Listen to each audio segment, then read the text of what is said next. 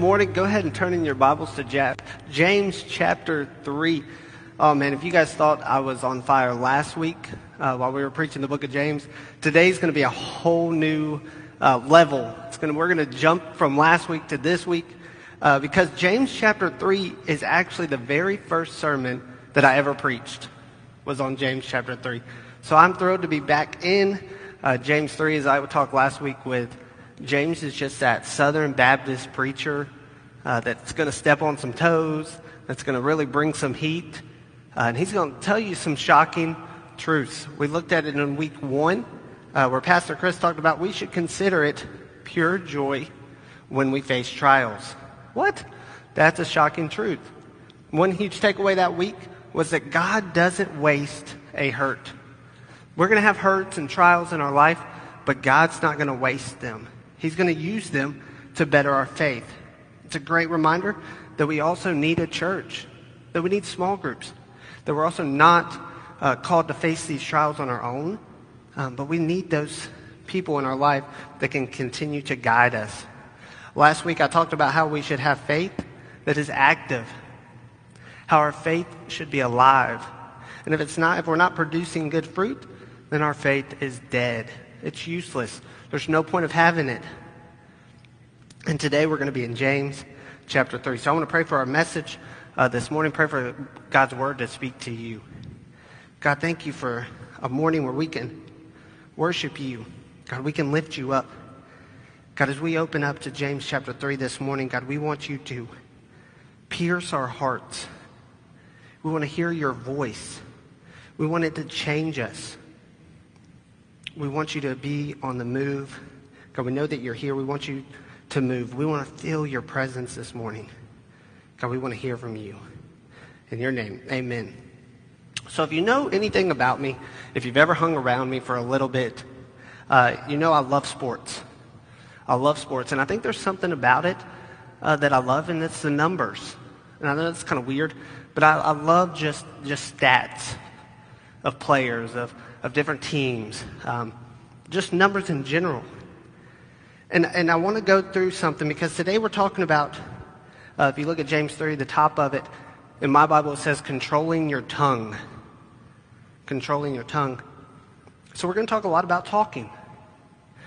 Did you know that the average person in one day could fill a 50-page book with the words that they say?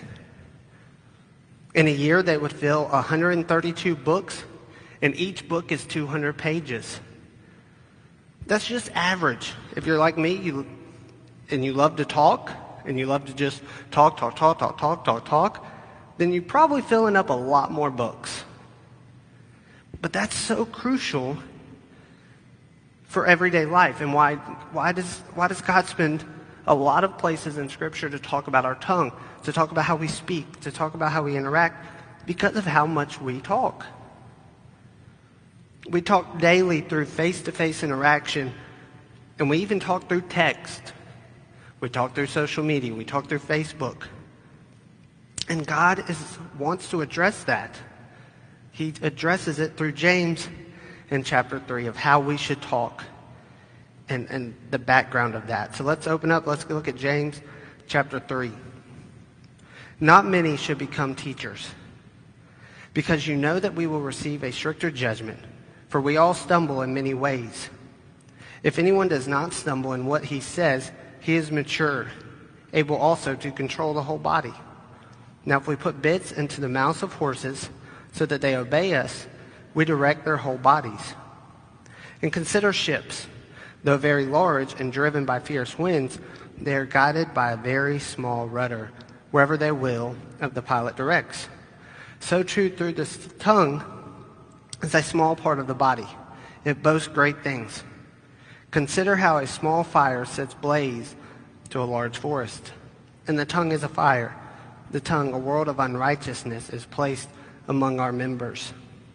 It stains the whole body, sets the course of life on fire, and is itself set on fire by hell.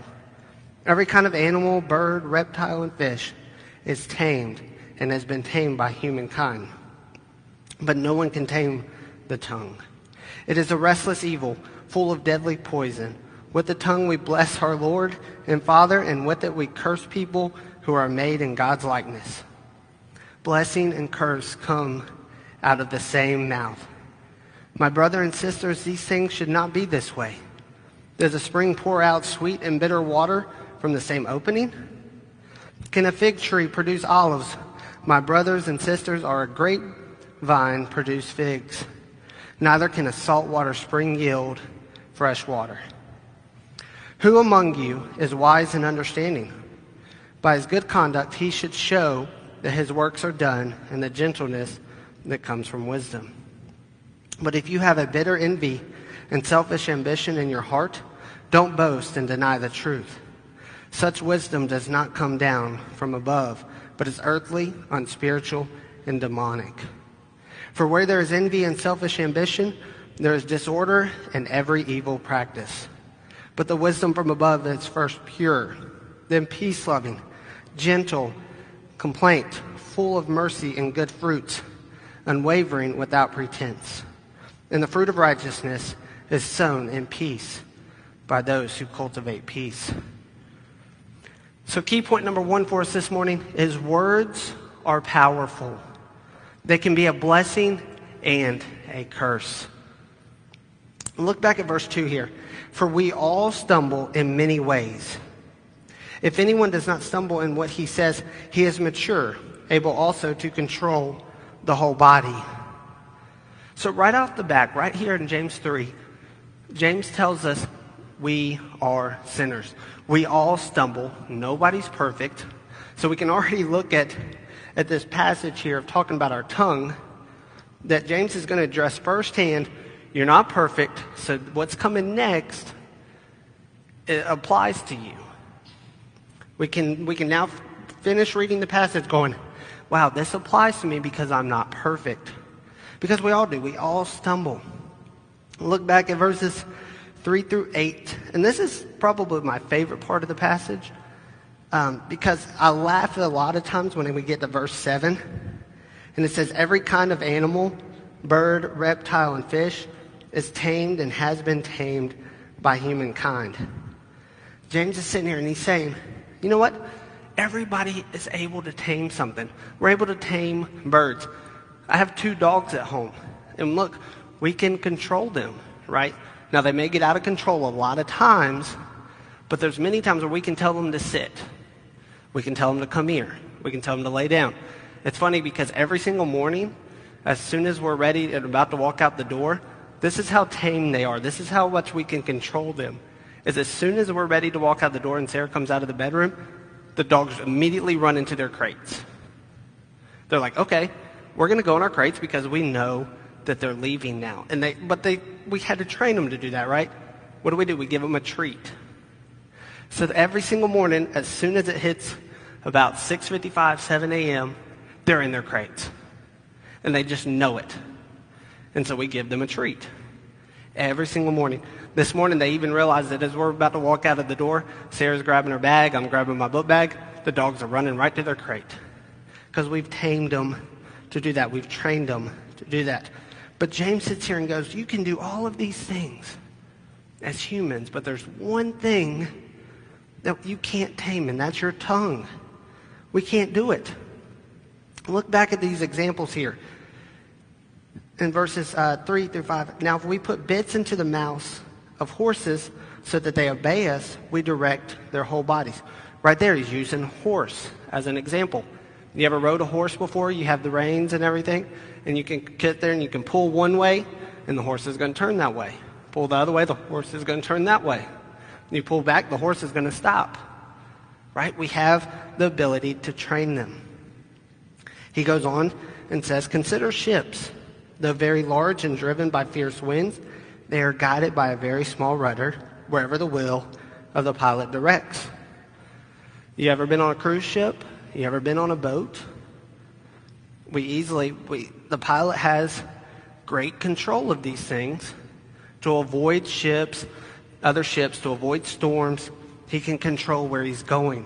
But once again, we can control something that big, but we can't control our tongue. The next one he uses, which is my personal favorite, if you know anything about me, that a small spark can cause a forest fire. I love fires. It's just me. It's in my nature.